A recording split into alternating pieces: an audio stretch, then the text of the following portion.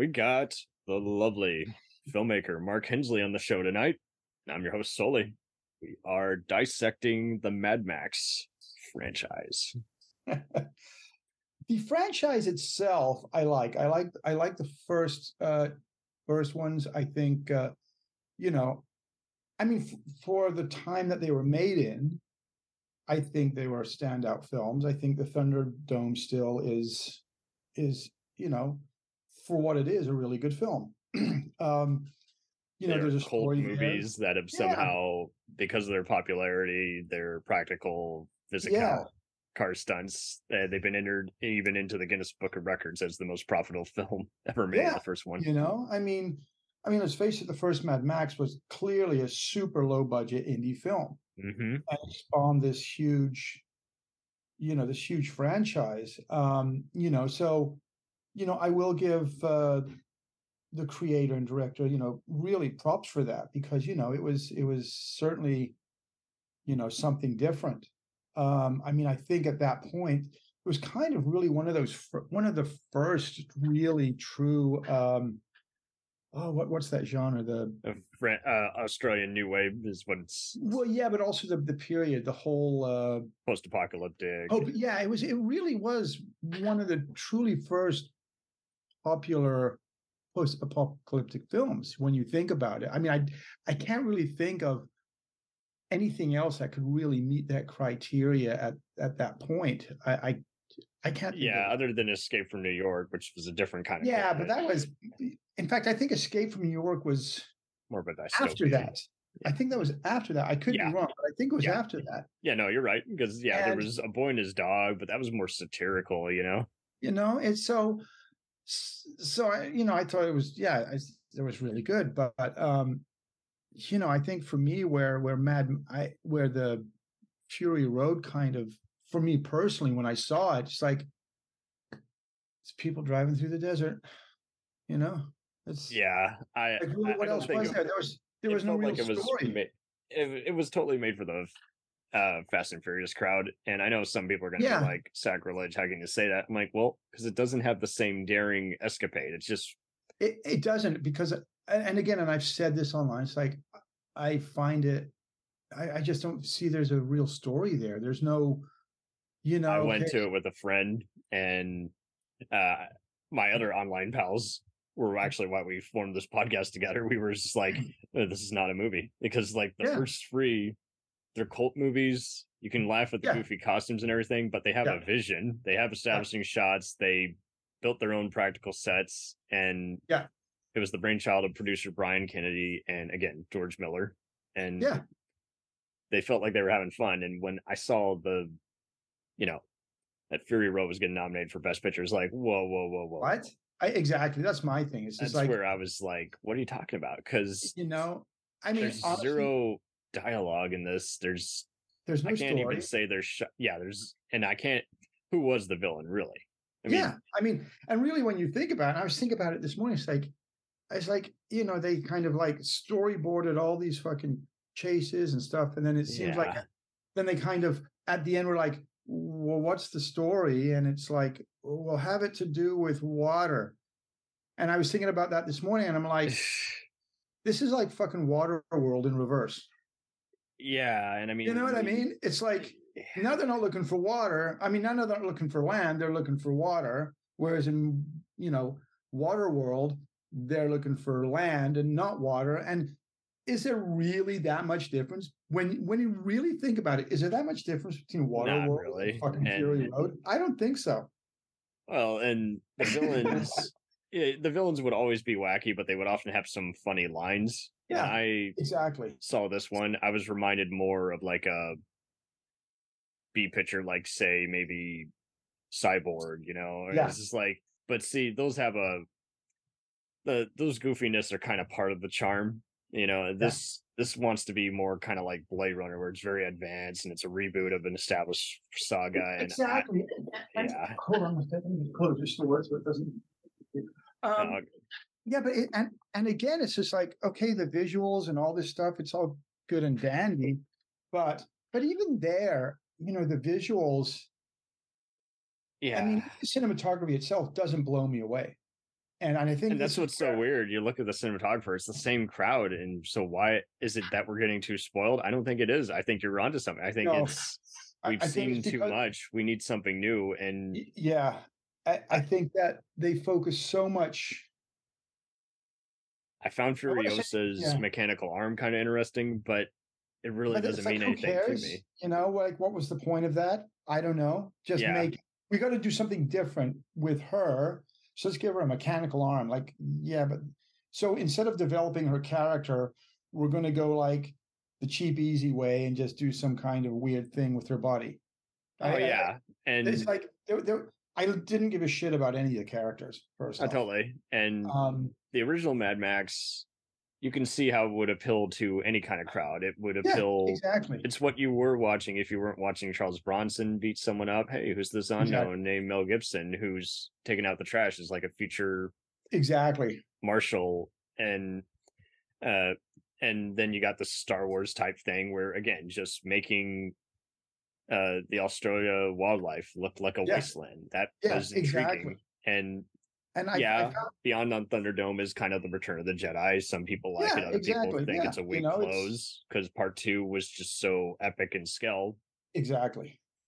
But I just don't really find myself revisiting those original movies. I respect them, but I've just always been more of an Indiana Jones kind of guy where I like seeing a tribute to earlier cinema while being its own fascinating adventure and world. And I agree. And I think the thing for me with when I think about Fury Road, literally the only thing I can remember from that movie is driving through the desert.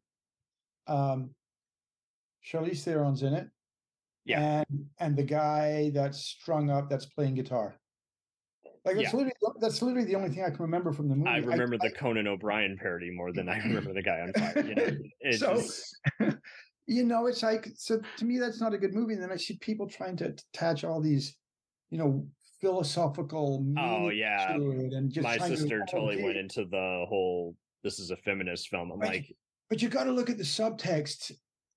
What subtext? What subtext? Or and I see that a lot of times with movies, and they're very snobby about it. It's like, so snobby. Like you're the same. I saw so many people go against their compromises. I thought you were saying you respect people's opinions, and then I saw so many other people who are hard on all other kinds of adventure movies, right?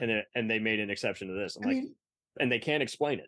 That's what bites me. If you can't explain it and you're just going to keep laughing at someone's comment and being a dick in return, then we need to just stop having this conversation. The funny thing is these are the same people that will talk shit about superhero movies. Or that Scorsese or Spielberg need to hang it up. Or they're the same ones who will, as far as I'm concerned, I hate Christopher Nolan, Jordan Peele, but I want to see his movie because it drives me crazy. It's like they want to watch something. I'm like, that's already a waste of time if you're watching something. But Fury Road is a fucking no better than any other superhero action movie. The only difference is, and I actually said this the other day online, is like, as far as I'm concerned, the first Iron Man has more action in it and is better the first 30 minutes than Fury Road in its entirety.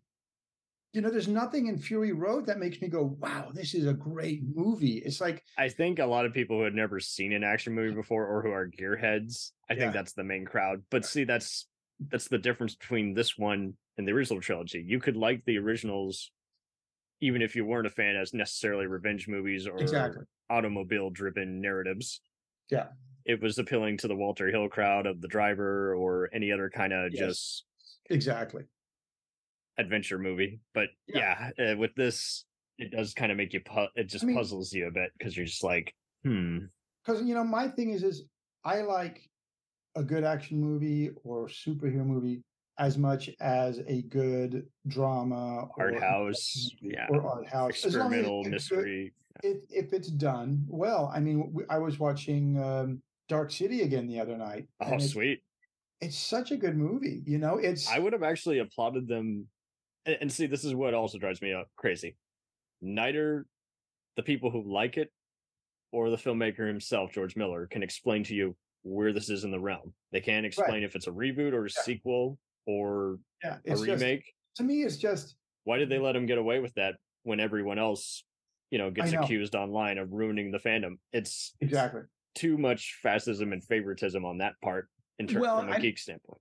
And this is another pet peeve of mine, where people will just accept a film based on who makes it, not on how good it is. And you got to fess up. Everyone's going to make a turd once in a while. I have directors who have movies who I think are great, and then they start making shit. Right. Either they got too full of themselves, or it's going to divide by audience. But Dark City would have been a cool place to go. I would have loved it if they had made the city more futuristic. Then I would, even if I didn't like it, I would have been like, see, at least you did something different with your pre-established thing. I would have been okay with it, even if they brought Mel Gibson back. I know he's a piece of shit, but it would have made sense. Yeah. I think we could have put in away our moral compass for 1-2 hours. I think so, and just said he deserves to take the role that he originally did. I'll take it over another Lethal Weapon. Because I love Tom Hardy. I think he's a brilliant actor. He did nothing for me in that movie. I thought he was still in Bane mode, and Nicholas Hoult was the biggest offense for me. I know some people like him, some people hate him based on personally or as an actor. I just found his voice very grating, and I love Charlize, and she did nothing. She did nothing either, and I think that maybe had a lot to do, from what I understand, with the chemistry on set, which was not there. I did hear that they didn't get along, and that's what's so wild too. Is you see people, and then I would see comments whenever that made it clickbait. Oh, these actors are so ungrateful. I'm like, whoa. Yeah. If you're in the hot sun, no amount of money will make you stop. Crying your soul out. I mean, exactly. I know Russell Crowe's a piece of work, but I can't blame him for being pissed every day on the set of Gladiator. You're just literally sweating every day. Lord of the Rings. You've heard the stories about. Crew members not showering. There was no point. Well, okay, now you take a movie like Gladiator. They started shooting that movie, and they basically had no script. Yeah, and yet they made it better as they went along. They made a great movie. From what I understand, they worked for. Miller says he worked for 10 years getting this movie. And it just doesn't show. I know this is a thing. So when people say, yes, but it's about the world building and look at all the time they put in and the time they went in to design these action scenes and this and that. And I'm just like, I don't fucking care, because. And those are the same people who would talk smack about people who got in shape. Oh, I could do that. No, you can't. Exactly. Look at that workout routine of. It's like going to a restaurant, a 5-star restaurant, ordering and the meal, and you get it, and you're like, this tastes like shit. And then somebody comes over and says, but the chef, he grew these ingredients himself, and he designed this masterpiece himself, and he spent years perfecting it. And it's like, I don't care. It still tastes like shit. Just because he did all that work does not automatically mean that's where it's nostalgia that plays into it. I have people who go to the Saltgrass in my town who act like it is still great. And both me, my dad, and my uncle were all like, it may have been great back in the day, but right now these ingredients, they're not kinetic. They're not taking off. They're not standing out. It's just a very bland steak. And I think that, and I don't know, maybe it's, I still just don't understand how people can think that this is, because and they can't explain that. That's they can't explain it. This came up because they were bitching about Fury Road didn't win Best Cinematography, but Revenant did. Well, that's because Revenant is first off a much better movie. It actually has a story and a plot. Yeah, I don't care for it, but there is a beginning, middle, and end. There's a beginning, middle, and end. You can outline it. You can sum up the highlights. You can. Yeah. And the thing is the way it was shot completely enhances the mood of the film. Whereas in Fury Road, I don't know. It's like there's no real, what I would consider, there's nothing there that is actually enhancing the mood of the film. It all looks very pretty, and it's just there's just no emotion to any of it. And for me, if there's no emotion or story to a film, I literally don't care what else goes on in it, because it's just pretty pictures. Who cares? Absolutely. You know? I mean, there's movies that have a great plot, and sometimes the cinematography kills it because Yeah, it feels totally. too robotic, or it just Yeah. feels like a And corporate again, video.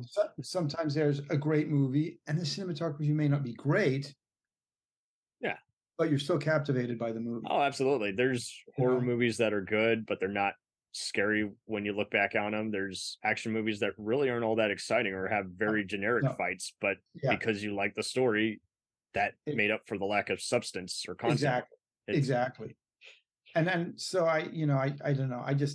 I don't know why people are so hardcore. Maybe it's because it is who made the movie, why they're so yeah, I passionate can't about it. revere them. I saw so many Um, people saying this is better than a Roland Emmerich or Michael Bay movie. I'm like, why do I care about them right now? This is not who we're but talking you know about. what? It's the same. It really is the This same. is what I mean. Why? This is if Michael Yeah, Bay just really, really didn't care and he was at right? Pearl If Harbor you're gonna level. shit all over those two guys, then talk this movie up, I think that's bullshit. You know, Yeah. I mean, I'll say this. I thought the first Transformers movie was awesome. And then it was shit after that. You Yeah. know, but it was fun. It It was became again, I mean, it's funny with Transformers because kind of like how Fast and Furious is car commercials with plots that are only exactly. make sense on a Sunday morning Yes, cartoon level. exactly. Transformers is wild because this is like it was already based on a cartoon that was designed to sell toys, and Exactly. it's an even bigger dense. This is like people Yeah, who like their cartoon more than it actually deserved to be liked. It's exactly. and Yeah. same thing with these movies. I see people who that's literally their first intro to action movies. I'm more of an Expendables guy, but I know plenty Right. who never liked those 80s or 90s icons, so they can't even last 10 Yeah. minutes for those. So it's Yeah. Yeah. pick your I mean, poison and just the justify it. Be reality is, consistent. okay, when you go watch Expendables, Yeah, you know what you're going to watch. right. You're not going to get fucking Shakespeare. And I will say this: I just finished mixing Tulsa King for Stallone, Oh, congrats. and working on that show, I will say Stallone knows what he's doing.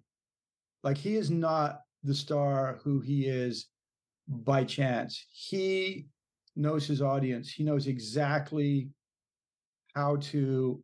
I mean, because I saw it happen as we were working on the show. Changes that he would have them do in editorial to make sure that the character is displayed right. There was a scene where he says this line, and he came back later and said, "I want the first bit of that line. We need to cut that out." And we cut it out, and he was so 100% right, because He's aware of his brand, which is how he sounds, how he well, it's not looks. it's not even just his brand. He knows how that character is supposed to be portrayed, and a single line or word changes the whole meaning of that Oh character. yeah. He knows that, and he really is very, very good at what he does. He knows his characters. He knows how to make a good product. He That was really does. I mean, you got to remember, he wrote Rocky, and right.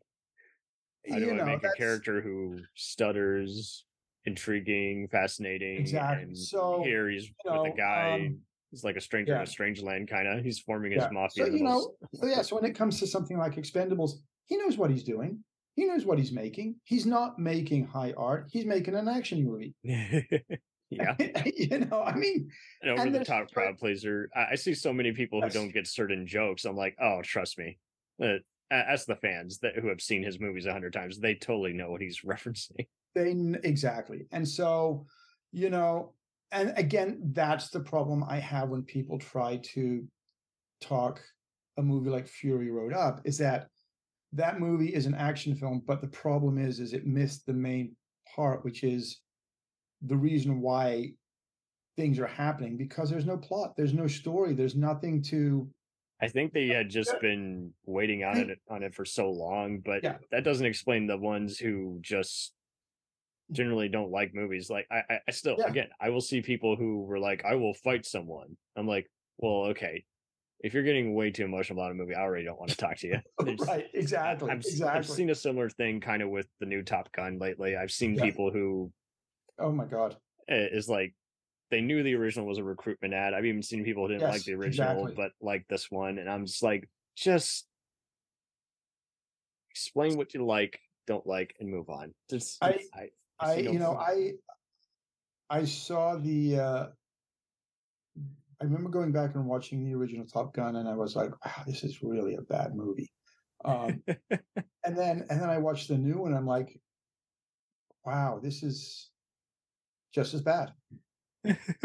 It's, I mean, It's amazing what some people find fascinating, but they just can't describe. And I I was know going it's just in, like, and then I got accused of being a nitpicker. I'm like, no, it's just no, very, very distracting to me how I don't care about anyone, and again, like I saw other people who didn't understand the homage to the original Star Wars with the final airplane scene, and I'm like, right, no, it's if you've seen it, you either haven't seen Star Wars in a while, or exactly, but then I'll exactly. get the other, oh well, everyone's a knockoff of other movies, and it's like, and these are the same ones who hate when a movie is a knockoff. I'm like, I'm just kind of, I do the whole Hitchcock De Palma thing. I'm like, Right. gonna do a homage, do it very well, where Exactly. instead Exactly. of, You know what it is? It's like if you're going to do a cover song, don't copy the original. yes, Do your own version. do an Do your emo own take on it. version of a Guns N' And Roses song, do yes, and do it a, well. Yeah, yes, do I have no problem when people do a brilliant cover of an original song and make it their own. And that's the difference between being a copycat and doing an homage, is that yes. you can take these ideas and because it's true, it's very hard to do That's where we anything are kind of with J.J. original. Abrams. Some Yeah, people like him, exactly. other people don't. I'm just I like, think nothing personal. I think he's done some great stuff. I think he's like any other director. He's done some really cool, great stuff, and he's done some really like whatever, dude. I mean, I thought his the first Star Trek he did. It was okay. I thought he did a really great job in um how should I put it? Realigning the timeline and changing it. I think it was It first was off. I the think only way it worked. I can't blame him for the timeline. that's exactly it. It was a very bold move, and I think it was if you're going to do it, I think he had to do that kind of a thing. You can't just do Star Trek with if you're going to kind of reboot a franchise like that. You can't just start with completely different characters because they've been doing that on TV, and Too that's fine. much. Yeah. Yes, way too much. Um, but I think that first Star Trek movie, I still really enjoy it because it's How it's scored, how like it's shot. the way it's shot, but the little things even. It's like right at the very end, towards the end I when mainly applauded the casting. I was like, oh yeah, Quinto was totally. very good at playing outsiders, so that makes sense for him to be the Yeah. introvert, unemotive alien I that's Spock. I love at the very end when Kirk walks onto the bridge again and he does his little impersonation of the original Captain Kirk. Just Yeah, just a little hint about. I'm a like, little break in the fourth wall. It's kind of exactly that kind of stuff is cool. I actually also think that what he did with he did oh what was it called? What was the first Star Wars movie that he did? Force Awakens. Yes, I understand also why he made that movie the way he did because he was introducing a whole new generation of people really to Star Wars. And so Right. I understand the approach that he took. And I think he did a really good job. I mean, it was basically a remake of one of the first ones. Yeah, But I'm fine with that shot. I have you an issue know, with just the story and the casting. That and yeah, this goes back to our, rule number one is like yeah, everything else can be working, but yeah. you just got to say in your review what you like and don't like. And most people will Yes, just only focus on what they like or yeah, what they yeah, hated. exactly. I gotta say, And I actually think the best Star Wars reboot so far, in my opinion, was Rogue One. I'm with you.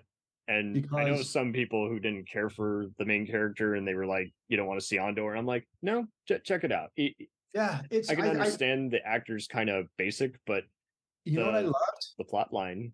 That everyone died at the end because they had to. You know, It's the only way it ends, and that's these it. are the unsung heroes. They kind of Uh-huh. imply, but a lot of And people.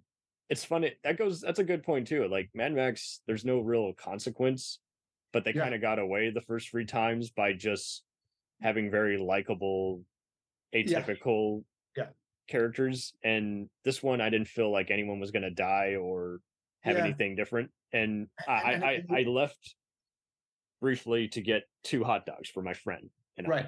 and I asked my friend, so what happened? Oh, well, they fought and now they're working together and now they're on the road again. And I was like, so I didn't miss anything.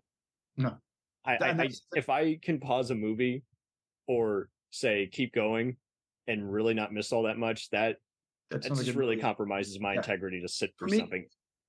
for me, it's funny because if I'm watching a movie and I know I can get up at any given point and go to the bathroom and do whatever and not have to worry, and I know Be I'm back not 90 minutes later. Who cares? You know, this is the thing. And that's how I was with the new Jurassic World and even oh Terminator my God, that was so fucking bad. Oh my God. Well, and I saw people who were like, I love the visuals. I'm like, no, that looks just as bad as a lesser CGI movie. And again, here's my thing: is like, I don't care about the visuals.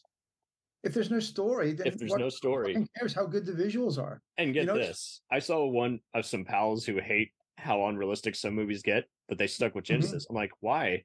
In the first 2, even maybe part 3, I believed that someone broke their bone or couldn't get up, and anything else implausible, I went with it. And in Genesis, people are doing superhero type moves, and it's like that's not right? part of the logic. Exactly. No. I saw one person who thought Jurassic World looked better than the original. I'm like, okay, we are gonna so disagree there because it's oh my God, they made it practically the first time, and exactly it looks like a video game with those. And that was kind of my complaint about some superhero movies I didn't like, is like if it feels too much like, it's funny how based on your format kind of determines your enjoyment. If it feels like a lost TV pilot, it just doesn't work as a theatrical movie meant to launch a franchise. Another thing I've noticed is that, and I've seen this happening a lot with, okay, they'll come out with a really good, you'll have like, I don't know, what is a good example? Okay, let's take Iron Man, for example. The first. That was a good format we already established. Beginning, middle, and end. The character's not the same that he was at the end. At the end, he becomes Iron Man. Yeah, and what happens every single time as the series moves on, the bad guys get bigger and bigger and bigger. There are people who he's unintentionally wronged in some way or form, and he's like having to be in size. Though you'll notice that the bad guys become these huge fucking monsters, big monsters. There's some fun homages to giant robot movies, and even in the main Avengers storyline, they always give him some specific dialogue. Like in part 1, like him or hate him, part 1, they establish, I don't want to be the team leader. At the end, well, I have no choice. I must be the team leader. By part 3 and 4, they continue on his whole storyline. And even if people who haven't seen the Spider-Man movies, dead on, okay, I'm an inspiration to Captain America and Spider-Man, and I got to inspire them to be the next dude who's in charge of this team. Exactly. Yeah, no, it's so. Yeah, I don't understand. I think that I don't understand why people try and attach some higher philosophical meaning to Mad Max Fury Road. As so many have. I mean, the most you can get is probably, this is what happens if car dealerships and wrestling ruled the world. That's right. That's and exactly logic left. But that's all I ever got. That's exactly it. The Ringling Brothers bought out Ford, and the world got out of control. Absolutely. I mean, and that's kind of how I look at it. And it's just like, and again, I don't understand how those people will look at Mad Max and have all this psychological bullshit that doesn't really exist. And then they'll turn around and shit all over some other action. I just prefer Escape New York. That's a simple one and done. Exactly. Totally. Hero who's not really a hero, an anti-hero who must do an impossible task that he has no faith in, but he does the impossible mission anyway, because at the end of the day, he gets the one thing he wants, freedom. And that's the thing that for me was still really missing in Fury Road, is like I don't know who the real hero was and what their motivation was. Truly, I don't. Absolutely. Like, I mean, like or hate the new Blade Runner, I at least applauded the first 20 minutes, the rebuilding the world that was built 30 plus years ago, and now they're going their own way with the storyline. And I think a lot of people too much want to just reference earlier shots, or they want to insert a new storyline. For me, the problem I had with the new Blade Runner was I didn't care about the characters. Oh, let's see. And this is what I like about this. That and this is what I like when people outline what's working or not working in a scene. So many people will just go to the basics. It's too long, yada yada. No, I do or do not like the story. Yeah, the story is fine. The problem is when I think of the original Blade Runner, which is one of my favorite all-time movies. I think it's brilliant because, in spite of what Roy Batty has done, just squishing people's heads and just and just like Gladiator, the actor was bigger than the role and went beyond the script. But he was such an evil robot, basically. But right at the very end, he wants emotion. You feel sorry for him. Yes. Even for him, you feel for that last scene. You watch that and you feel sorry for him. Absolutely. He was always, to me, when I saw how Star Trek Next Gen and other movie, even RoboCop interpreted cyborgs, I always got that same kind of gist from Blade Runner, where it's like they're doing what most cyberpunk novel adaptations just fail to do: show the nature of a machine, and if there's any semblance of a human emotion in there. Yes, and that's what they did right at the very end. It's like all through that, you're like, God, that guy's fucking evil. Oh my! And then you see that last. Why do I feel so sad for him? Because that speech, I understand him. Exactly, and that's the thing, and that's what I missed in the new Blade Runner. That kind of a connection with the characters. The actors were great. It was well shot. It looked great. No, that's fine. But at least you can explain it. I saw so many people who went to it and they hadn't seen the original and they thought they were getting into a Matrix movie. I'm like, well, yes and no. It was kind of the Matrix of its day, but this is just pure cyberpunk, like Altered Carbon. Yeah, exactly. This is not Matrix. This is future real Matrix world. Is like a that's what I call a Cliff Notes version, Yeah, exactly. Easier, more accessible. But there's other people who, I mean, Dark City is another one. That was one, never watch that on TV. They chop it up so bad where stuff does not make sense. There's a director's cut now. Yeah, and I'm tempted to get the Blu-ray, but it's just interesting how some movies deserve. That's what I watched the other night, is the director's cut. Some versions are just better than other movies. I can only watch the extended cut of Lord of the Rings. I know that's a big time suck, but there's so much extra detail that enhances my enjoyment of the movie. Same thing if you want to do T2 extended with the flashbacks that knock yourself out. I have been introducing people lately to the uncut versions of Heaven's Gate, Waterworld, and Johnny Mnemonic. Those are way different movies, but it's hard to imagine if you've seen the uncut or the cut up theatrical version, which is, awful. We always call that Johnny Submaronic, but Submaronic, yeah. And I when watching this director's cut, it's like, there's no way this is going to be better. But it was rescored, re-edited. Really? The new version? It's a way different beginning, so you actually know what the fuck's going on. You get more scenes with the villains. Right. So because that was the biggest problem. It's more like a Blade Runner type movie. When you watch it, the cut up version that most people outside of Japan saw, it was a confusing Total Recall movie. You're like, I don't care why everyone's killing each other, and this is hammy. It looks like a Babylon 5 episode that's not well shot. It's just. I'll have to watch that. I'll have to watch it then. I'll have to watch the recap. I will email you a copy. Because I remember when I saw the original, the cut that everybody's seen. I mean, there were things in it that I liked, but when it felt like a B picture on a big budget. What the fuck is this? It's like it was. Yeah, exactly. So I'll have to do that. Yeah, for sure. Huh.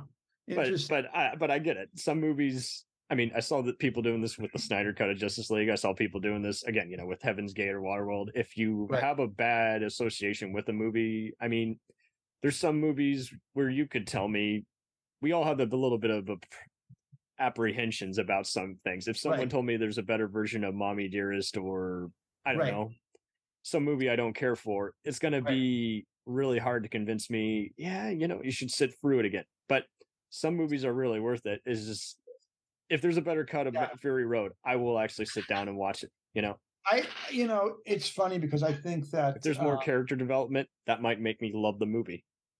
Maybe there is, and maybe there's stuff that should have been cut out. Maybe it's too long. Because some people will do fan edits, and those are fun. And at the same time, I'm not really as for it as I probably should be, because I think a perfect movie that would benefit from a fan edit would be Hateful Eight. Yeah, take the parts of the Netflix cut and the theatrical cut, and that actually worked. There's so much bullshit in that doesn't need to be in there. First off, and I bet that movie, if it was cut down to an hour and a half, would be a really good movie. There's always movies you wait for a third version to pop up on cable TV or what have you. That's probably one of my least. That is my least favorite Tarantino movie. Yeah, and you mentioned Stallone earlier. I would like a better version of the TV version of Cobra incorporated with the theatrical cut one day. Right, exactly. Because the TV edit, people were like, "Wow, this is way more intense and has a lot of character development." I'm like, well, he cut it out because there's deleted scenes that need. I think I saw that with Aragon was one. It was kind of an infamous dragon movie, but I saw the deleted scenes as like, that told me everything I need to know about the prophecies and the magic, and they cut it out. Yeah, it's 2 minutes. Why'd they cut it out?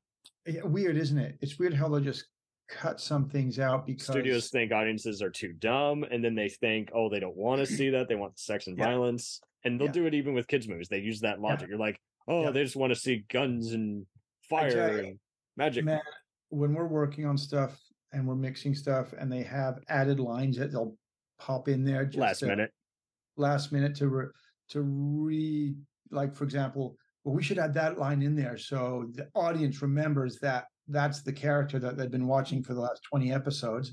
Like, you can spot a network note a mile away, like literally. Always. Yeah, the pilot is always different than the main movie. You can tell.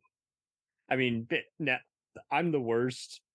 I'm not a CinemaSins guy who goes and, oh, look at this and that, but I will find moments where it's like, okay, that's a stand-in or stunt double. The hand's different. My sister's the biggest at just the locations. He's like, there's no plant like that. And I'm like, okay, well, they filmed it in Georgia. They didn't film it in Louisiana. Exactly. Yeah, no. And it is what it is. But like you say, we see it so much because there's just always like 5 last minute things. He's like, oh, it looks different. Exactly. Now, another thing I think that happens a lot is people will like a movie because the insane amount of publicity and promotion that it gets. Yes, it's now even more dead in the water. The internet's the worst. People are more likely to pull up a TMZ article. And then I will see people who will even gawk and go, "Oh, I just saw the trailer." I'm like, the trailer's not the movie. You have to actually see the movie before you can rate it. Yeah, no, exactly. And I think that I mean, I've seen we got a lot of Nazis online. I don't know if most of that's out of toxicity of music or gaming culture, but I don't know. I mean, you commented already on one of your shorts, but it's just one of those where eventually you have to just do an extra reminder for people, just shut it out. There's this block button on social media. Just move the hell on. There's always going to be a douchebag. There's always going to be someone.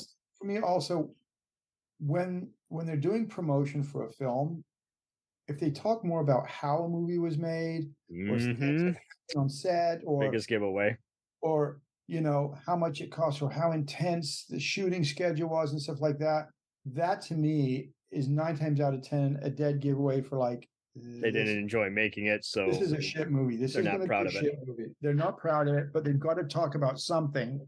So let's talk about the budget, and let's talk about, which often offers them up to more ridicule. I hate how people act like, oh, where'd all that money go to? It's like, you Yeah, know where it went to. It went to the names, and then it that's went to the exactly it. effects. And then That's exactly it.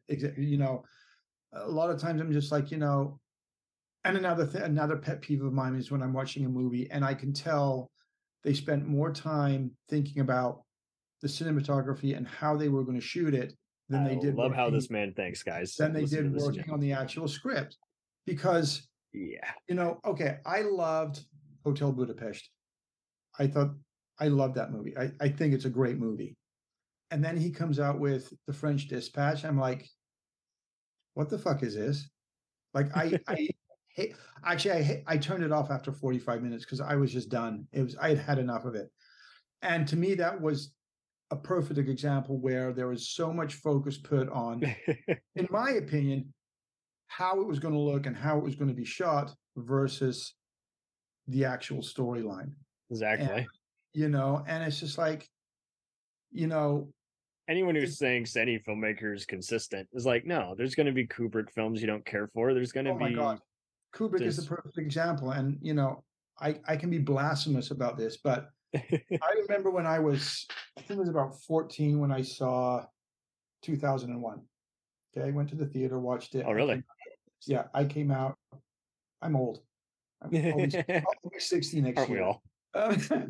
So I saw it, came out, and I was like, what the fuck was that? So then I watched it when I was in my 20s. I was like, what the fuck was that? Like, seriously, gorgeous looking film, you know, like this, you know, there's things in it that was just so far ahead of its time, but it's a shit film. On the other hand, Clockwork Orange is one of my favorite films. I think Well, it is Clockwork funny how, Orange I mean, we were is talking about the brilliant. same formulas. It's funny how some of them we then have to go in and unfortunately even revisit the movie we don't like, and then we have to basically outline, see, this introduces the story better, this framing, and Yeah, then maybe the music stood out better. And I mean, you no, mentioned Dark City. I made the mistake of seeing one of those cuts that had the narration that was put in. I think, like Blade Runner, there's a version that doesn't have oh, as much did, narration. did the original have Dark City have narration in it? I think the theatrical did. I think Because I watch it because in again, the like I said, director's cut they took it I out because watched the that was a director's studio cut. note. Yeah, the director's cut is really great because it did not have any So VO in there you this. go. I need Yeah, to watch that yeah, version because that's a better version. But like you say, it's just so many people will. The uh, I'm glad you brought up 2001 versus Clockwork Orange because yeah, it is interesting what sci-fi. It's another tricky thing. I see a lot of mhm, people who they want the fantasy element that they get from Willow or Star Wars, and it's like, well, that's right. not hard sci-fi. And then, Yeah, yeah, when they go into sci-fi, they want again a Total Recall or Blade Runner type movie, and it's like, well, it doesn't have to be gritty or R-rated. It's and there's plenty of movies that I think it just has to have, significantly. you know, because again, okay, here's the other thing too. Like, okay, you take something like 2001, and then people say, well, you have to read the book and then you'll get it. I hate I that. shouldn't have to read the fucking book. That's why I'm watching a movie. If I Yeah, wanted to read the book, I'd go read the fucking book. I mean, But if this is I'm where we watching, are kind of with the last two Avengers. Avengers Free is kind of yes, a more making a tribute to 90s movies. Uh, Part 4 is kind of more a comic book yeah, fan movie, and it's like, well, so unfortunately you're going to get more of an impact if you've seen the other movies or if you've seen the comics, and the best right. sequels, the best movies are the ones where I don't have to see a single You don't page have to see or it. No, plot description. exactly. And you know, and so that's you know, or if people have to write a dissertation to explain a movie, it's a bad movie. You know, Bingo. I don't want to go and read a fucking 10-page dissertation on why a movie is good. If a movie is good, um, people should be able to like it for a variety If of it's like a reasons. Tartovsky kind of movie where you don't understand it all, but you're very fascinated by it, that's the difference between that and Right. maybe something like, I mean, I'm kind of this way with Nolan. I find plot holes Yeah. in Oh my Inception, but God. I overall like the whole thing, even though I there's actually, for me personally, I think Inception was one of his last. in my opinion, I'm the same way. Yeah, really good movies. because I examined Tenet and I'm like, it doesn't really mean anything the more I think about it, and I'm not no, sure I enjoyed it. well, and he abandoned some of his own His theories, rules, his own rules that he sets up early on in the movie. He suddenly abandons them halfway through the film, which I find really annoying. Yeah. And another big pet peeve of mine. It's not him evolving; it's him kind of just being random. Yeah, and what was the other one? The one about the invasion. Dunkirk. Are you talking? Oh yeah, Dunkirk. Yeah, the real word. My biggest complaint with Dunkirk. Now, I grew up in Europe, so I knew all about Dunkirk. I knew about what it entailed. Now, if somebody who never knew anything about Dunkirk watched that movie, you would have the idea that this was a handful of boats that went over there to rescue these guys off of the beach. Mm-hmm.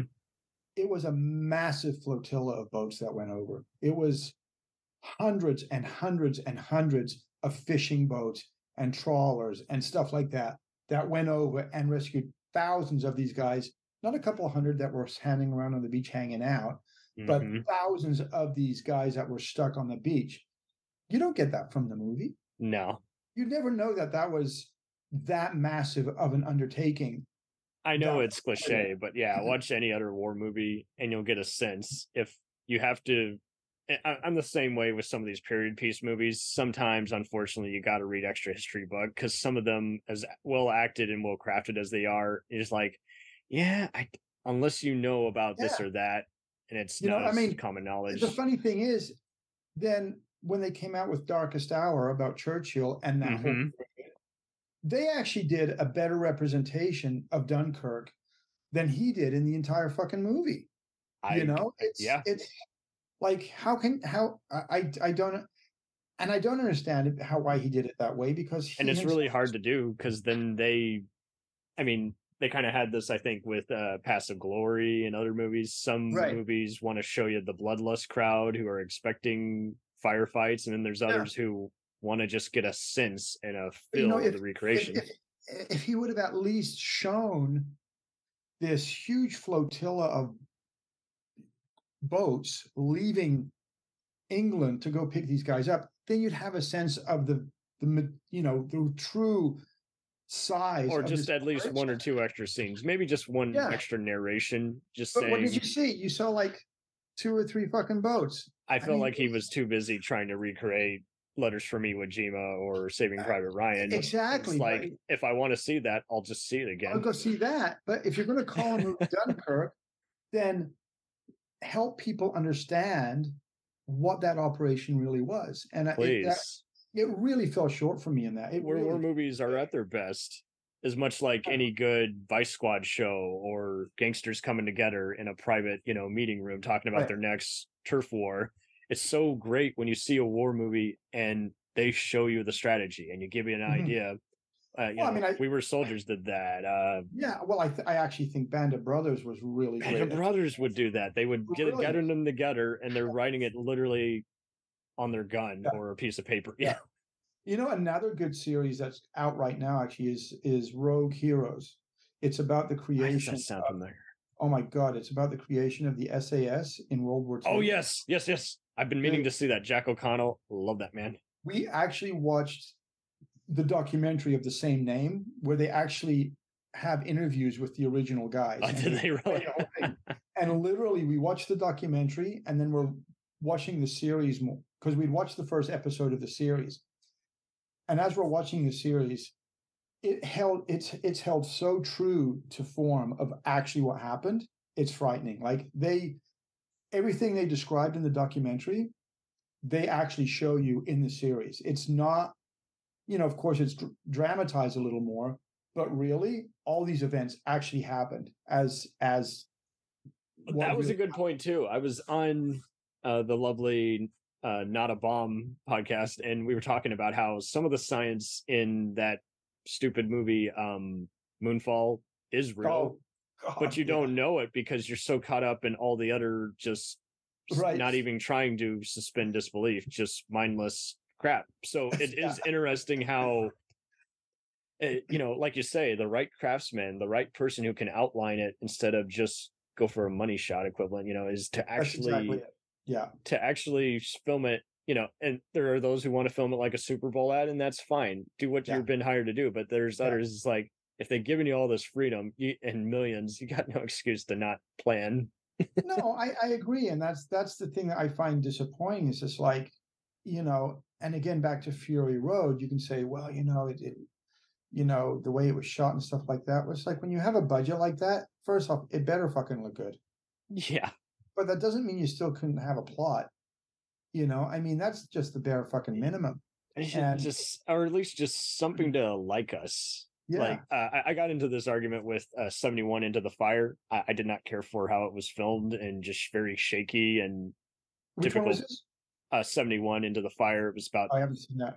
IRA riots and everything. Okay. And, I loved Jack O'Connell on, the guy you just brought up from Rogue Heroes, right, from Unbroken. And me and my sister were like, we already don't care about these Patriot Games type villains. And I got into an argument with one person who was like, it's not a period piece drama. I'm like, then why did they show an opening of London in, say, 1971? I mean, it's in the title. You can't tell me it's not a period.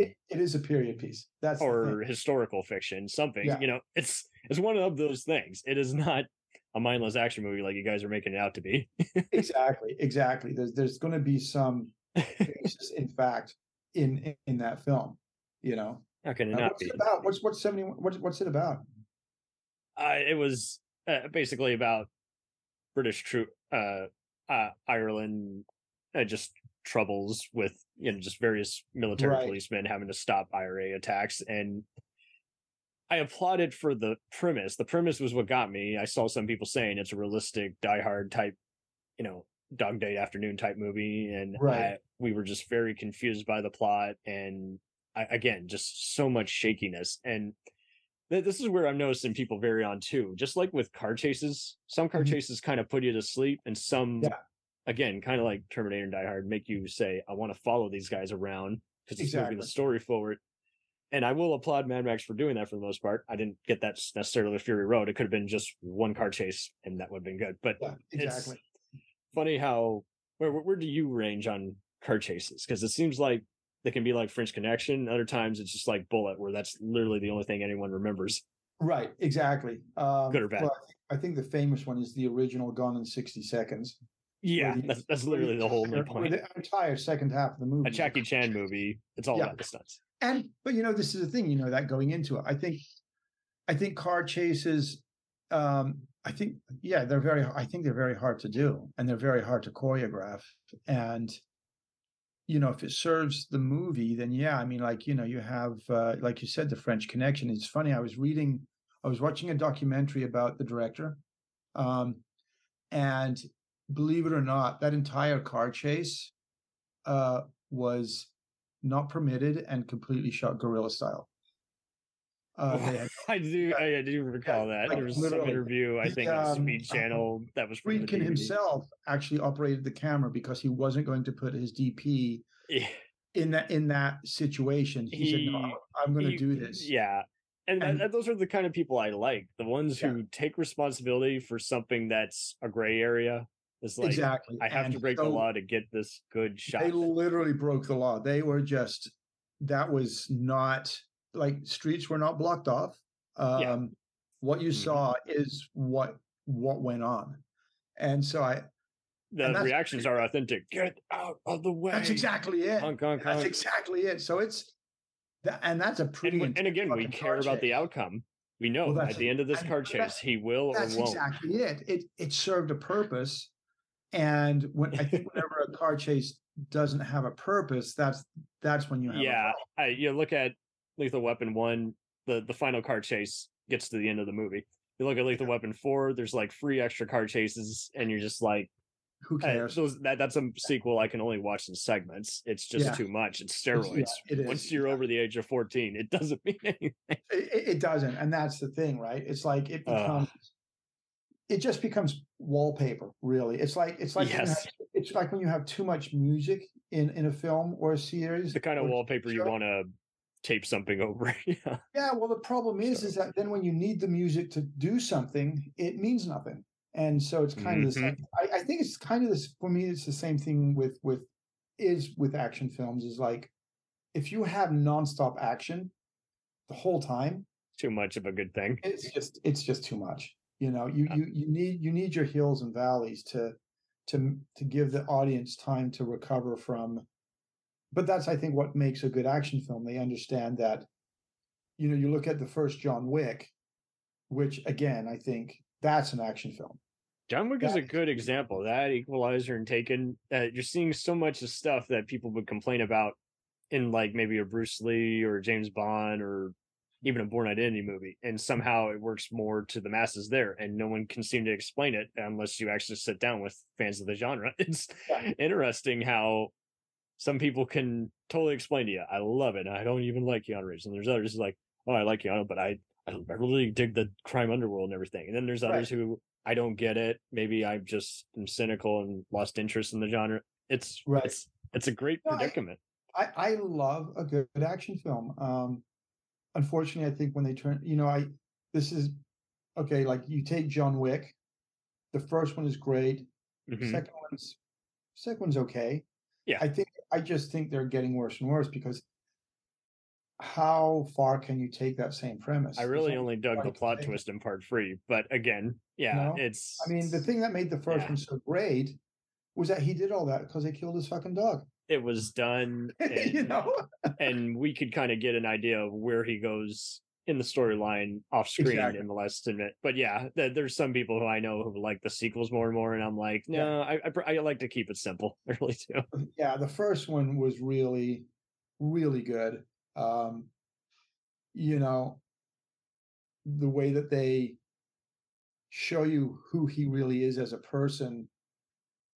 You know, once you actually see the wife die, and then you're just like, you see him destroyed as a man while he's burying his dog. You care about him. Yeah. You care about him. You know, you understand his pain. First, he loses his wife, and like he says, the last thing she left for him, they fucking kill, and it's a dog. And I tell you, you kill a dog on screen, you're fucking dead. You know? Yeah, it's the easiest trigger. Yeah, you know, I mean, I also mix my ends. And last season there was a scene where I saw that was on your resume. How was that?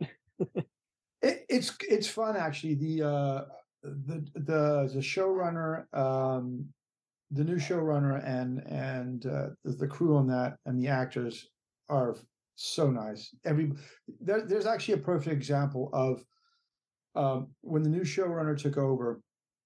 He is very much one of those inclusive people of making sure everybody feels involved, and it shows. Oh, that's cool. Shows on screen. Yeah.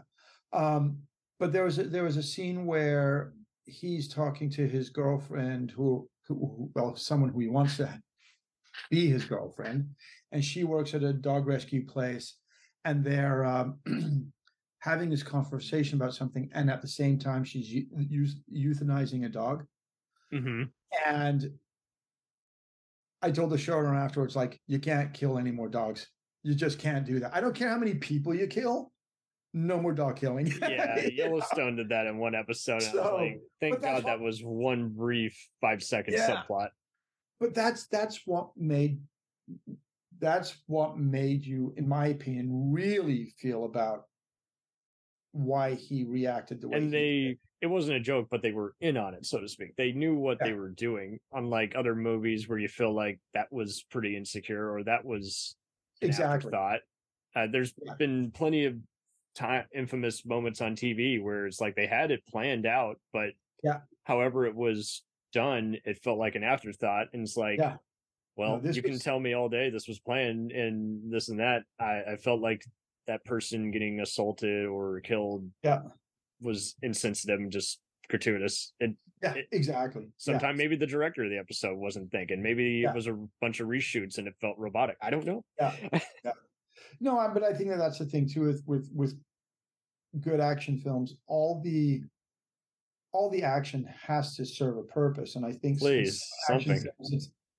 some action films, it's as bad as gratuitous sex. If there's no reason if it's just to see some girl naked, then what's the point? The same thing with a movie. Like, if you're a trashy B picture, then you already know that you're pretty lowbrow. That makes sense. But yeah, if you're Yeah, being yeah, bigger and yeah. better, then So there's really no excuse. yeah, exactly. So it's yeah. So again, back to Fury Road. I honestly can't. I can't remember any of the real. And I got to be honest, I can't remember any of the real action scenes.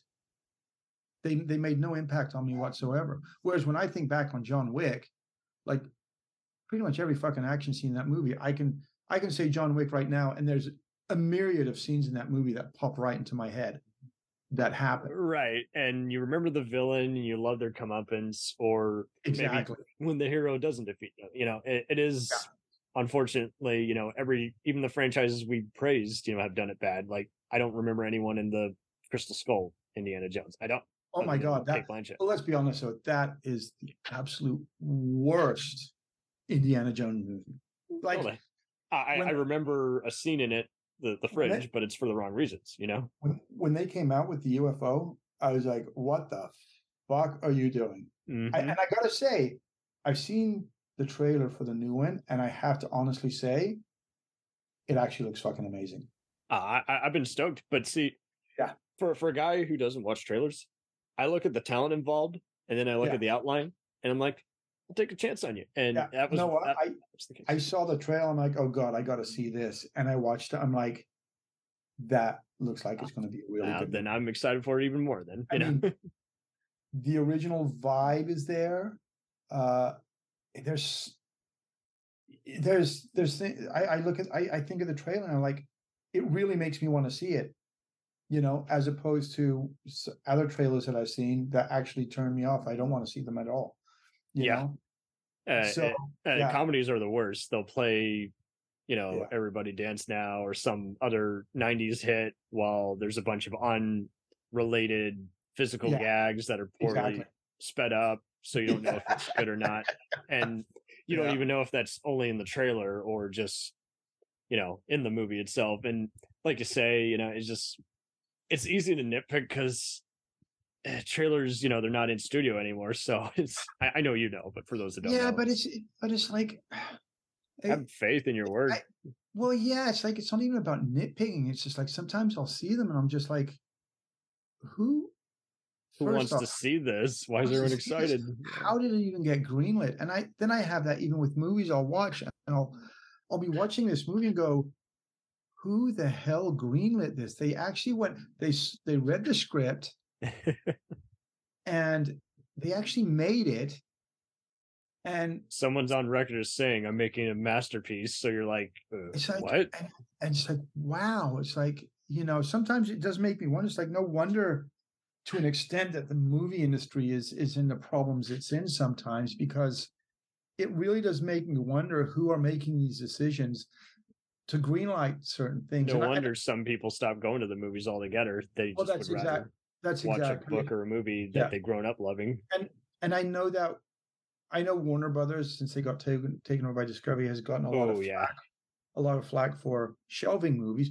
But I understand. I do understand, because you shoot okay, like the Batgirl movie, I guess, or Batwoman, whatever the fuck it's called.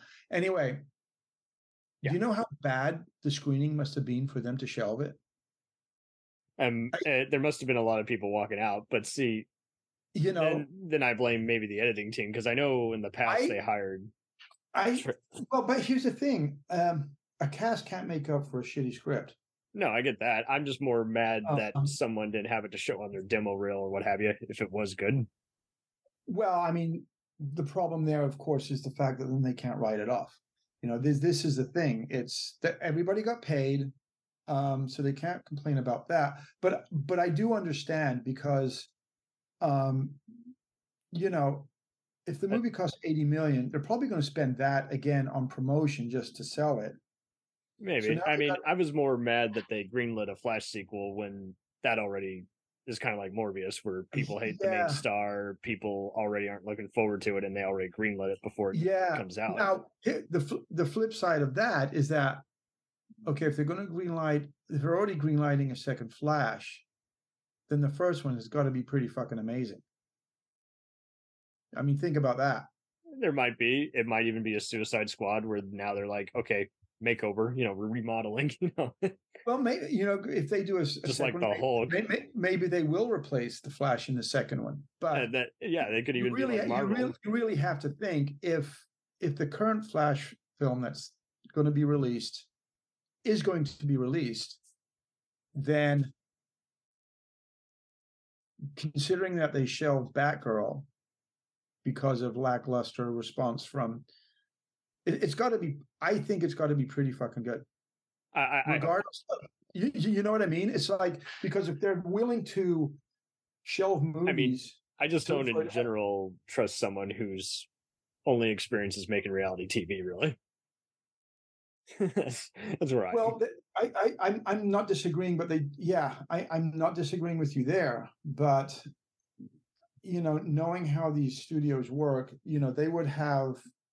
There must have been a better, like you say, audience reception. Well, that's the thing. Their focus groups were clearly far more positive than they were for Batgirl. And I just listened to totally, and I just got done listening because clearly they have no problem shelving a fucking movie that's finished. That's pretty obvious. Something's going on, yeah.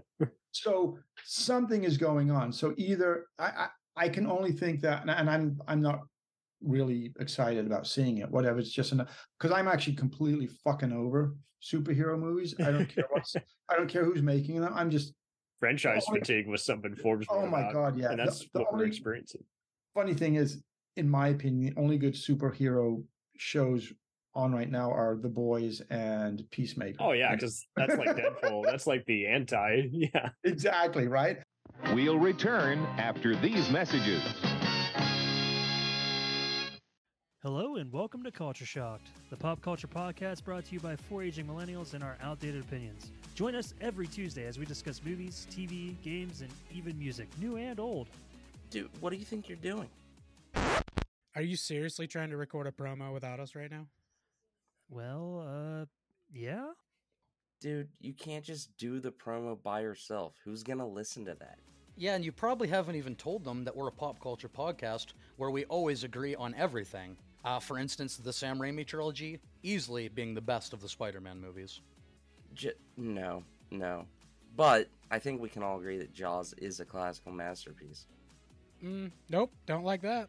But we do all agree that the sequel trilogy of Star Wars is the best in the Skywalker saga, right, guys? That comment is so ridiculous. I don't even know where to Anyways, that'll do it from all of us here at Culture Shock. Thanks for listening. Hey, it's Brent Pope, the host of Breakfast with Brent Pope. You've seen me on some of your favorite TV shows saying things like, "Give it up, Jimmy. You got to sink this putt to win." On Breakfast with Brent Pope, I sit down with guests from the entertainment world, and we do it all over breakfast. Or should I say Brentfast? Every week on Brentfast, you get inside Hollywood info and tips, great breakfast recs and booty debates. Most of all, you get the most delightful 30 minutes of your week. So dig in. It's Brentfast time. Listen at Brentfast.com, Apple Podcasts, or wherever fine podcasts are found. Do you ever find yourself thinking about who would win in a fight between Goku and Superman? Hi, I'm James Gavsey, and on the Who Would Win show, me and my co-host Ray ignore anything important happening in the outside world and debate fictional battles between characters from comics, movies, and video games. We got a new show every week, and almost always am I the winner. Yeah, not true, Ray. In the past, we've discussed such matches as Captain America versus Darth Vader, Solid Snake versus the Iron Giant, classic matchups like RoboCop versus Terminator, and even the Muppets versus Sesame Street. That one was crazy.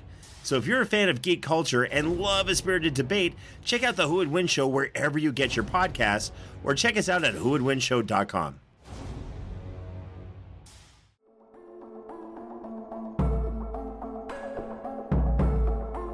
We let things pile up in the DVR, we add them to our queues, we wait for the DVDs and Blu-rays.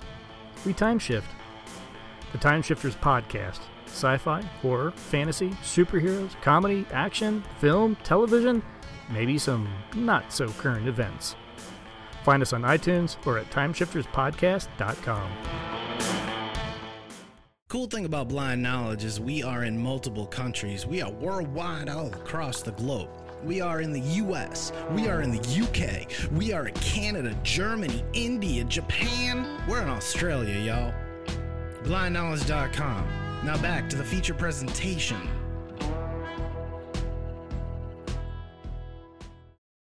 But the current, and I mean, again, I loved the first Captain America. I loved, Iron Man. I think they're great movies, but I'm so fucking over them. Right. We don't need a gazillion. So nothing needs more than 7. Police Academy stopped after a while. Yeah. I will say this last Batman movie is really good. That was really well done. I couldn't get into it. But maybe it's because I've seen Batman too much of it. I don't. Well, I think that what was good about it is the grittiness and moving away from the that I will applaud it. I just had more issues with just all the casting and 3-hour runtime. I do think the 3-hour runtime, they've got to get away from that. They've got to fucking stop doing that bullshit. If you can't tell it and stop. 2 hours max. And have it be its own thing. It doesn't need a sequel.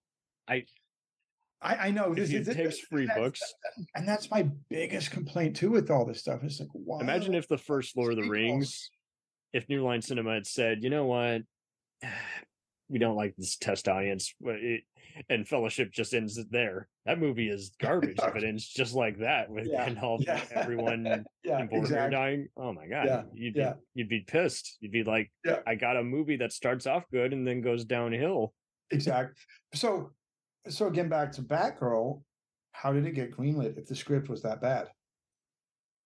It really does make you wonder. And I really don't feel like with all the rewriters they hire, I really don't think they do enough table reads. They're so worried about. That's the other thing. If the actors are investor based, they're not based on where they can do the role.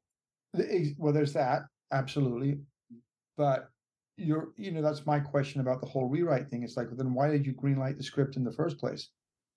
It's just because it's that bad that it needs rewrites. And they own DC, so it doesn't. It's not a rights issue. I mean, I can see bringing somebody in to do some little touch ups, but if you're doing major rewrites, then why do you greenlight the original script? I don't understand that. Absolutely. I mean, I thought like Birds of Prey is unwatchable. It's so awful. That was basically the Warriors, but with Harley Quinn, and my God. I felt like a lot of the lines were improvised on. Maybe I had fun, but I can't blame you. It's not a movie I'd watch again. It was one of those one time kind of dumb, kind of like how did that script get greenlit? I don't understand. Even with the casting, like make sure the casting's good, so we don't have to do a Terrence Howard is now played by Don Cheadle, or Ed Norton becomes Mark Ruffalo. I mean, look at the first Suicide Squad. It's just like there were characters appearing in that movie out of nowhere. They hired the Honest Trailers team to re-edit it, which is already a big mistake. Those guys are doing 5-minute viral videos every week. Exactly. I was watching the first Suicide. At least the second one is fun. It's entertaining. The first one was like, where did that guy come from?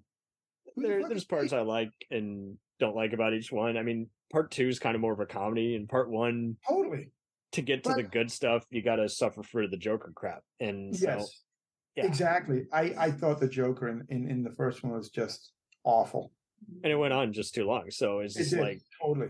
And I know there's a different cut of it out there, but that's just it. We'll never see that cut. Yeah. So, it's weird that certain movies get greenlit. And again, I don't understand how they could greenlit a movie that's going to cost $80 million and then shelve it.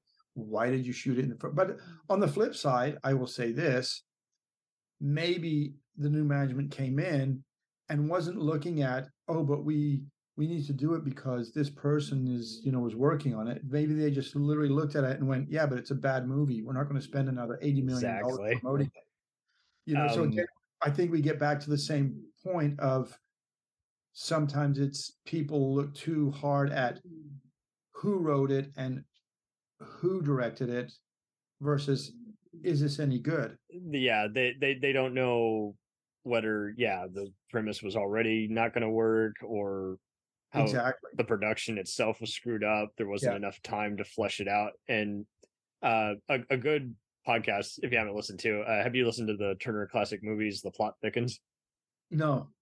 Really delightful. Again, it's TCM, so they bring some great experts on, but it's, they pick a different storyline, each 10 episode podcast season. And season 2 was a real highlight because they examined what went wrong behind the scenes on Bonfire of the Vanities. It was really neat to just see how, the actors, who were explained as being, critiqued as being miscast, wanted to do it because it was a different role. They were hot properties back then. The directors thought, hey, this is my shot to be more mainstream. And again, the studio, it tested well, and they never liked typically most stuff that's screened for them, but they found it impossible to market. And it was one of those, why didn't you guys think about that before you did? And same deal. Whoever greenlit it had already left and taken over, Sony. Right. He left Warner Brothers for Sony, and it's like, well, the guy who started this show didn't go down with the ship. So right. Yeah. That's kind of in the music industry, that would happen all the time, where a band would get signed by an A&R guy. Mm-hmm. The manager. Well, or between the time that they got signed to the time the record got released, that A&R guy is now fired. They brought somebody new in. The guitarist quits, breaks his leg. Yeah. So they bring this new A&R guy in. It's not his band. He doesn't give a shit. So the record goes nowhere because the A&R guy is going to push the bands that he wants to push. The new in charge of That's programming. Right. They don't want anything to do with the last version. Yeah. That's exactly it. And it happens, all the time in these big companies. And I think that there's films that fall by the wayside because of that. And exactly. So it sounds like Bonfire of the Vanities was. They said, dead on arrival. There's a great TV show. I forget the name of it. And they talk about all these great hit movies that were made that almost didn't get made because. Oh, yeah. Best unproduced scripts, I think. Something like that. Best movies never made. No, it's movies that did end up getting made in spite of the studio. Oh, how did this get made? Well, we're talking like movies like fucking Ghostbusters, Home Alone, stuff like that. So it's not how this get made. I think it was Home Alone was the one where. Oh, the movies that make us. Yes.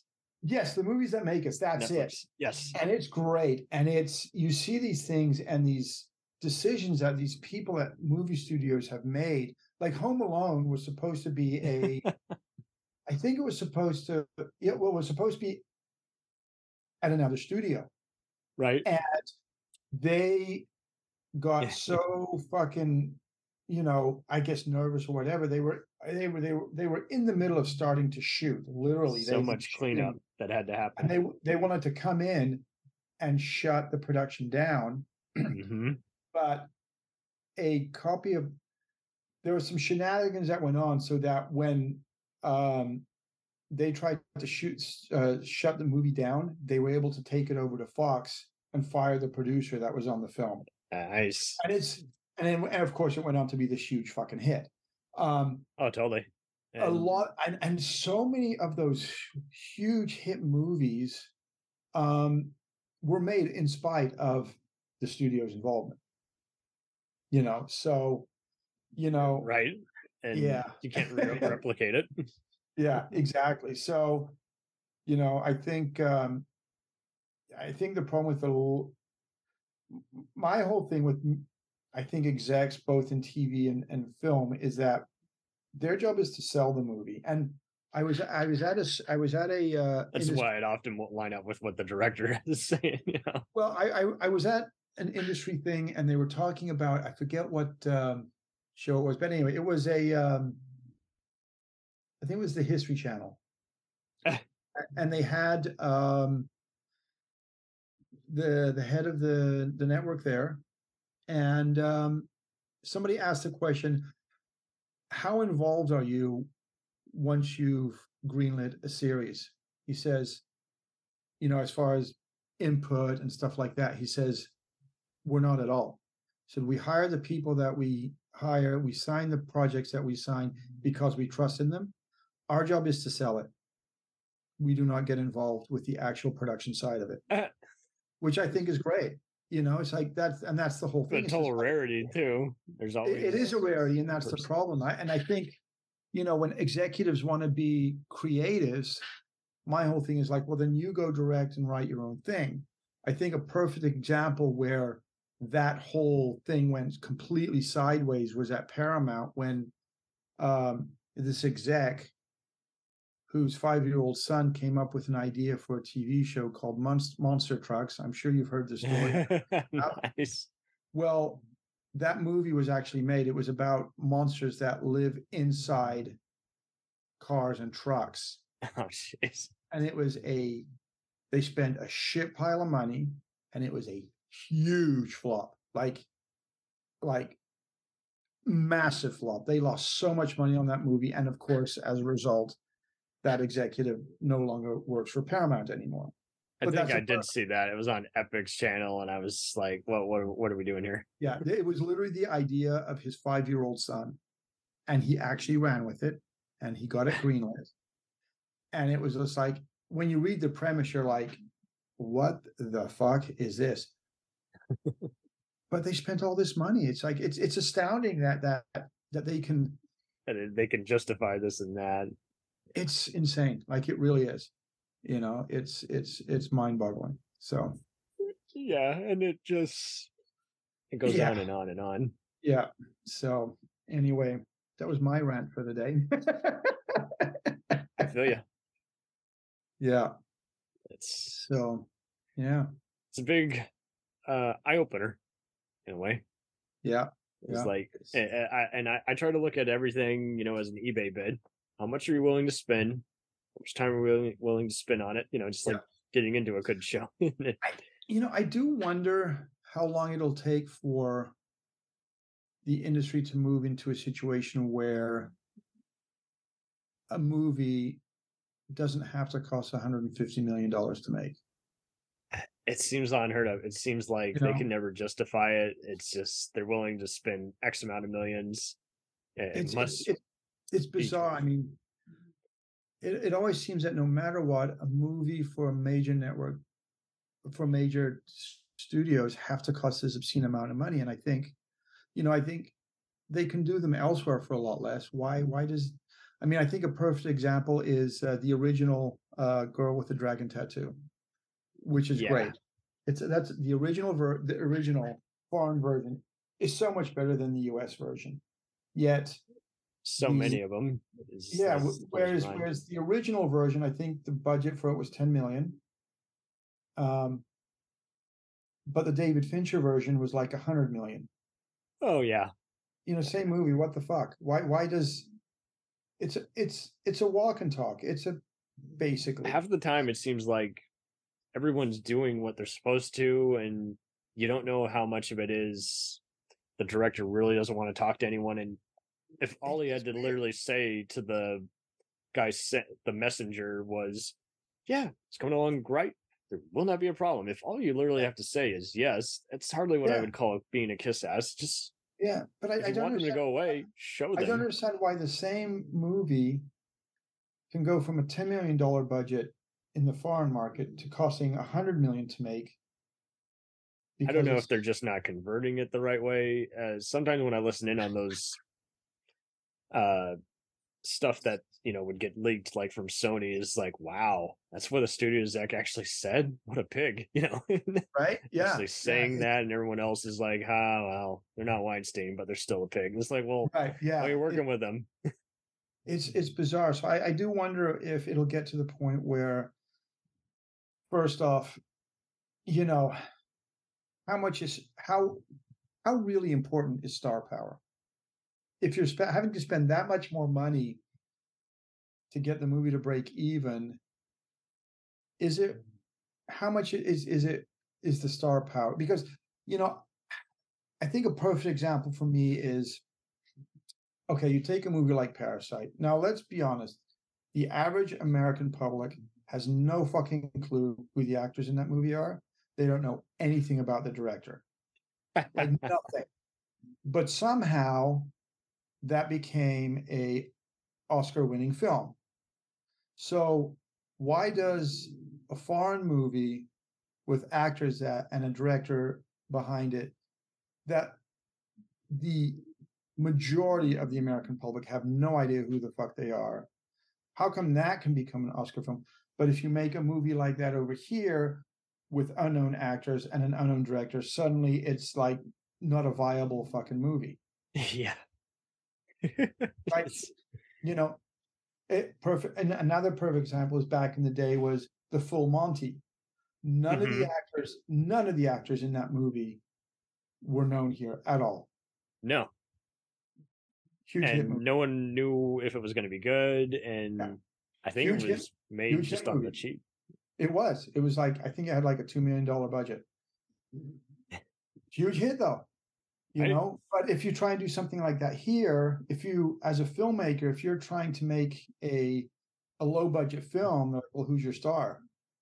Well, nobody. I mean, did anybody know really who any of the actors in Star Wars was other than fucking Obi-Wan Kenobi? Exactly. No. And again, he didn't have any faith in that. And if something like that had been leaked, people, Star Wars would have not been a hit. It would have been, oh, we got these tapes of Alec Guinness bitching on set. Oh, exactly, right? So why is it so? Why is it not viable to make that word, good indie films here? Unless you can say, well, at least I've got a B star in it. It's like it's so odd. It's like you can't. Nobody's interested almost in taking a risk on that. Whereas and the people who want something new ultimately cater to, but do audiences want to see it? Probably not. So yeah, exactly. I guess we're done. So it's interesting that foreign films can do it, but homegrown, North American English speaking talent, we can't. There's that barrier of, and then we're worried about what it will make in China, even though we're not on good terms with them right now. And so it's like you got to figure out your own market. But I think you could describe this as just like anything, just with politics and society. This is a systematic problem. Yeah, it is. And unfortunately, they don't want to solve it right now until you find the one who ultimately wants to try a different way of making money and offers that idea. I honestly think that the audience is getting to the point where they don't really care about, to an extent, who's the star of the movie. I mean, I think there's I don't think, I think that's why I like a lot of British movies as well, because when I'm watching a British movie, I'm not seeing, oh, that's Brad Pitt playing this person. You know what I mean? It's like an actor that is really talented, that they earned this role. I see why they were right for it. Yeah. And I think that's the problem with a lot of North American films, is that they, it's hard to suspend, belief when the lead actor is not a bum. You know what I mean? Yeah, and they're slogging it, or they look unhappy. And it's even more subjective when it's one of their best roles, and they're so close to it, they don't want to talk about it. Exactly. I think for certain types of films, I think a star actually detracts from the overall story and feeling of the film, because it's because, it's another Tom Cruise movie. Oh, it's another, I mean, I'm so sick of Margot Robbie at this point. It's like, I'm not kidding. It's like, no, I get it. I'm kind of that way with Oscar Isaac and Jamie Foxx, because they're terrible at picking something worthy of their talent. I'm just like, Idris Elba. For the first time I want to actually see a movie he's in, that it's the Luther movie. Great show. Same Why here. can't he get a good project that's worthy of that great show? You know what? I was saying that to my wife the other day. It's like, why has Idris Elba not been in a great movie yet? I don't understand it. He is like one or two, but it's not enough for it. Yeah, because we're the same thing. The first time we saw him was when we were watching Luther, and it's like, wow, this guy's really fucking good. And some TV stars, they can't replicate it, but people are forgetting when that whole transition was impossible. Now it's second nature. People get paid $400 worth of peanuts, and the star gets $30 million an episode. Why has he been? He needs a new agent, because he has been unable to get the roles that he should be in. It's like it's astounding to me. And people often think, I'm glad we had this chat, about a franchise. It's the same thing with actors. Well, people will say, "Oh, you don't like them?" I'm like, I like them. I hate their fucking resume. Yeah. I hate their resume. It's atrocious. I would not want it. Yeah. They don't want it. And sometimes that's okay. Sometimes they'll say up front. I mean, I think Hugh Jackman was like in a Howard Stern interview, and he's like, I went the Michael Caine route. Just take the first offer and do your best. But then there's others who's like, oh, but you can do so much better. Yeah. Well, but that's the thing. It's like, I think that, because I remember the interview with Michael Caine where they asked him, he said, you did these great movies and then you were in this one and then you were in that one. And they're so bad. So inconsistent. Yeah. Well, and he literally said, he's like, well, I did that movie so I could buy my mom a new house. Right. I did that movie so I could buy myself a new house. He said, so some of these movies I did because I'm an actor. It's what I do. People pay me and I do. And he says, now that I'm older, I'm a lot pickier. He said, but when I was younger, I was doing movies because I'm an actor. That's what I totally get that. I really do. If somebody, I was mixing this movie that has Mel Gibson in it. Now, if you wonder why you'll see guys like Mel Gibson in these like B-type movies, like that are, they're whatever, right? Mm-hmm. Well, he gets, how much did he say? It's like $10 million to show up to set for a week. Yeah. Now, he's on the same short list as Morgan Freeman, De Niro, that's exactly, and Bruce Willis. And that same production company was using them before they got shut down. Exactly. So you tell me, show me anybody who's going to turn down a $10 million paycheck for a week. Yeah. So I get it. You gotta have already retired if you're gonna say no. Exactly. But then on the flip side, you really need to counter that with doing some really quality, good movies as well. Mm-hmm. And, that's how you kind of have to balance that. I totally get it. I understand that people, remember back in the day there, perfect example is David Bowie when he did that album, Let's Dance. Nile Rodgers told me, he said, let me do my thing and you will become a household name. You will be a superstar. And he let him do it. And then after that, he was able to go off and do the shit he wanted to do. He never had to have to worry about money again. And that's why he went into Tin Machine and all this weird, totally not pop music. And I remember reading somewhere that Let's Dance is his personal least favorite record. But that's what made him the superstar that he is. But he was smart because then he went off and did the stuff he wanted to do. And so that's the thing I think I have with, again, someone like Margot Robbie, it's just like she's in everything now, and it's just like it's almost at a, The Rock's kind of as bad, and Kevin Hart. Oh my god! And I'm happy for her. Don't get me wrong. Fuck, it's awesome that she's getting all these roles, right. But they're kind of all the same. And that's just it. With any actor, they typecast them immediately to where it's just like, I know more about what they're doing next rather than keeping up what's currently now. Exactly. Too many of them, I have to wait a decade for them to get good, really. Yeah, exactly. It used to be, I don't know if it's just we know more about how this machine is oiled or what, but there's not as much suspense, like you say. There's when Knives came out, no one knew it was going to be a hit. It was a natural, organic hit. And then now they're replicating it. And I saw a few people give it's okay, or I like it, just not as much as the first. And it's just like, because it was so organic, it's hard to get that genie in a bottle again. It is hard, but that's the problem with the sequels and stuff like that. It's like it's that magic is a one-time thing, and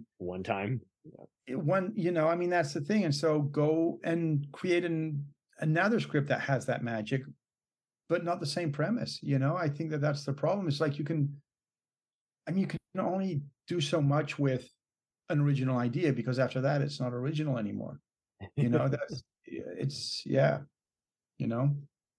Totally. So, we're kind of just scratching our heads saying, what could we do different? And I think that's just it. I think a lot of the people who want to do something different, it's going to be a while. Yeah, it is. And it's because everybody's so focused on doing remakes and all this, sequels. And it's so, it's kind of like a desert wasteland when it comes to original ideas at this point. Everybody's just doing remakes and like even the big filmmakers. It's like, I mean, what's his name that did even the Blade Runner? Yeah, Ridley Scott, same kind of thing. Ridley Scott, Villeneuve. It's like, I mean, his next movie is supposed to be a remake of something. What's his name there? It seems like that's his compromise. He'll make it his way, but he's still, it has to be a pre-established thing for it. It's like, I would hate to be just doing remakes as a filmmaker, or a different adaptation of something that, yeah. And it's tricky. I think that, I think you can take existing ideas and do something original with them. You totally can. For example, what's Shadow of the Vampire? Right. The Willem Dafoe as the actor that is actually that was about the making of Nosferatu. That was different between let's remake Nosferatu. Exactly, that's the thing. Now, what's his name, from what I understand, is doing a remake of the original Nosferatu, which is funny because I'm actually going to be doing a feature next year that's also a Nosferatu film, but it takes place actually at the I think it just depends on how close you are to it. Like, I'm okay if they do, say, a different version of, say, the Musketeers or I don't know. Like I said. But again, it's like the cover. It's like, how do you make it your own? Right. How do you make it stand out? I think a perfect example really to that is when I heard that what's his name was going to be Cameron was going to be doing a Titanic movie. Back in the day, back in the day, and it's just like, well, that's been done to death. But wow, did he put a different spin on it? Because it wasn't about the actual Titanic sinking. That's what was, in my opinion, actually brilliant about that movie. Mm-hmm. The actual sinking of the Titanic was completely secondary to that movie, and that's what I think a good remake is. It's like taking what everybody knows about a certain film, but doing something really original with it. And I think that that's the trick. Exactly. I get it. It's hard to stand out, but it is, like you say, is like they can go about it so much differently, or at least, bother to illustrate what they're going to do different. Yeah. It's but I think right now it's like there's so much unoriginality right now in films, especially in the big studio films. It's like they literally are either only interested in either the cartoon and superhero movies, or it's got to be a remake of something. Right. I think it's and it is unfortunate. It's not very interesting, and and again, back to Fury Road, I think that that's what Fury Road was. It was like you were saying, it was like let's capitalize on this nostalgia. The only problem is I just don't think that they started off with a good script first. I think from an interview I was reading the other day is like Miller had a room that he had spent the last 10 years working on the what do they call it, the not the storyline, but the why can't I think of the word, when they have graphic representations of all the scenes and stuff like that, the storyboard. Right. So he had been working on the storyboard for his film for 10 years, which says to me he was focusing on the look of how certain things would be, as opposed to spending that time actually working on a script first. Mm-hmm. that made sense, that was a good script, and then working on the storyboard. You know what I mean? It's like, that's what it felt like to me. And that's really, to me, what the movie looks like. It's like, okay, we have all this imagery that we thought of. Now let's go and film it. And we're ready, because we're ready to bring it. But where's the story? Where's your character arcs? I guess that's, again, I just don't remember anything about the characters at all whatsoever. Yeah, for me, it was a happy meal. And I know that's enough for some people. It wasn't enough for us. Yeah, no, it wasn't. And this has been a delight having you on here, though, because, there's so many film professionals who, like you say, I don't want to say they're all kiss ass, but they don't want to really talk about certain things. They're afraid of unemployment. It's like, well, that's just as bad as being censored by your boss because you reported him not doing his job. I agree. I mean, I'm a filmmaker. If somebody says I didn't like your film, I don't care. That's cool. You don't have to like my movie. I'm the same way. I mean, that's just as bad as you telling me at a party, I really liked it. And then I see on social media, hey, he's talking smack about me. Yeah. That coward. I'd much rather say to my face, I thought that part was, I didn't really like that. I'm like, yeah, cool. It's like, yeah, I get it. I mean, I'm sorry I couldn't appeal to you. I'll do a better job. Yeah, I'll watch my own stuff and go, that could have been better. I shouldn't have done that. It's like, I've never been really precious about the stuff I do because, I did it. It's done. I'm moving on. We can do different. Yeah. Yeah. It's funny because in Ron Howard's masterclass, one of the things he says right in the beginning is that every single movie you make will ultimately break your heart. That was a good point. He talks about how every movie that he's done, he did not get everything he wanted. Even very important things that he really wanted to get. Even if he wanted it, he didn't have time, or he didn't have time. They ran out of time. It was just, they had to move on. He just didn't, and that's just the way it is. It's like, it's, I mean, we have a saying in sound when we're mixing for something, and that is, to watch it is to change it. Bingo. And every time you fucking watch something that you've done, you'll want to change something. There comes a point where you just have to go, it's done. That's all we can do right now. Yeah. Yeah. So, yeah. Anyway, this was fun. Absolutely. And we'll have to have you on more often. For sure. Yeah. Just let me know. And maybe we can get some, maybe like a group thing on where there's a bit of a panel. That'd be fun.